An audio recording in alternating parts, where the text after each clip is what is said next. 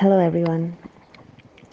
Today we are going to look at this one single theme, which is aloneness and solitude.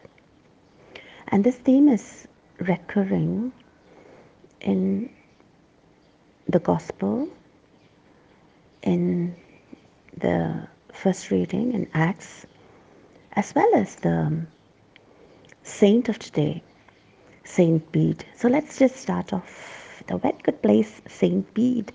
I was reading about his life, and it's quite, it really struck a chord inside of me about this English saint who is, according to the Catholic Reflection site, it says that he's the only English saint who was made a doctor of the church. And where did it all emerge from? From his solitary cell. This saint was a monk who lived in a cell, and he was, his home was his cell, and his cell was where his vocation flowered and bloomed. Or is it bloomed and flowered? But the point is this, that it's so important for us in today's context, because in this society we are constantly looking out for where shall we go for the next holiday, where shall we, which places can we explore, like as if, not that these things are bad, but the pursuit of these travels seems like that is where my fulfillment lies. And ever so often I am, or am I the only one experiencing this, but when I come back, somehow this sense of, something is missing.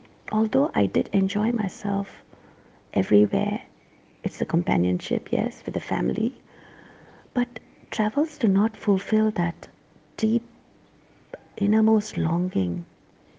And that is where I'd like us to direct our thoughts and our attention and our focus today. Our cell, our home, our vocation. Because Thomas Kempis, in his book, The Imitation of Christ, a book which I pored over when in my teenage years, which kept me company, he says that every time a monk leaves his cell, he comes back less a man. And I encourage you to just soak into these words today. Every time a person leaves his cell, he comes back less of a man. Now, the text goes on to say that in the cell, it is that where the monks learn everything he needs to know about himself and his God. And that is where we find our fulfillment.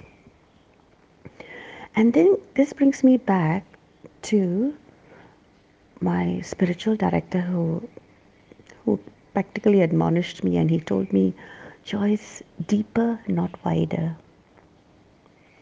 Because it may be liberating to explore, but the real sense of happiness and the real sense of fulfillment comes from inside of us. So let's move into the Acts of the Apostles. Now, in the Acts of the Apostles, I want to direct our attention to Paul asking these people, right?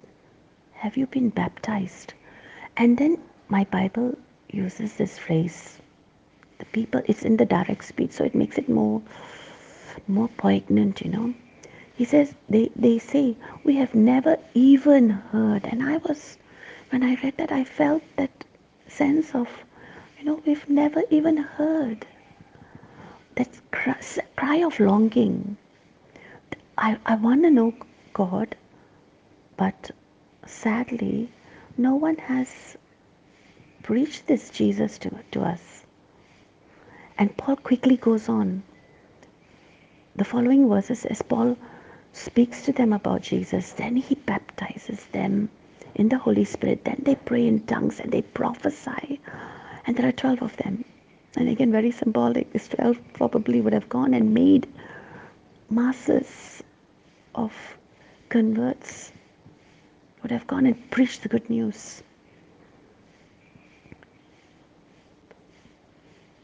Drawing again our attention to the longing. They have been, all this while they have been disciples of John the Baptist.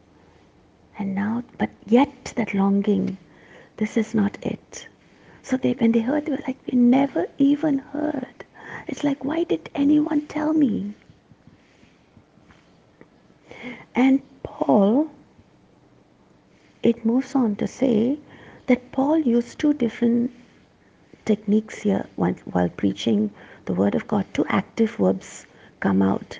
One is arguing and the other one is pleading. I cannot imagine someone arguing and pleading, arguing, pleading. Two different tones used here, you know. And I was thinking to myself, how can one argue and yet plead? Because when you argue, you're in a position of authority and you're just like proclaiming, and then you're pleading. The softer nature in Paul, it shows that he has that, pleading, that hunger, that burden for souls, to speak to them about Jesus, to bring Jesus to the core of their hearts.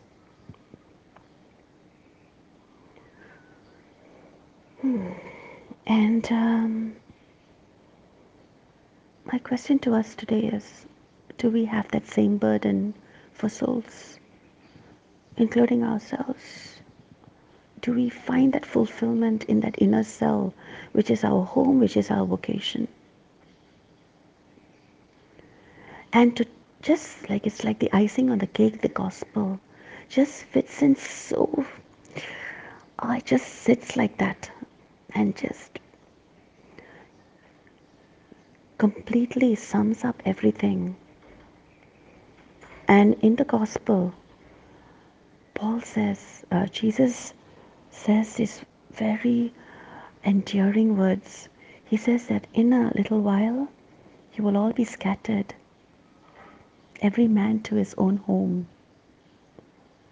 And the word home, again, it draws my attention to the word home, because Jesus was saying you may be scattered to your own home, but is that really your home? Because your home is your vocation.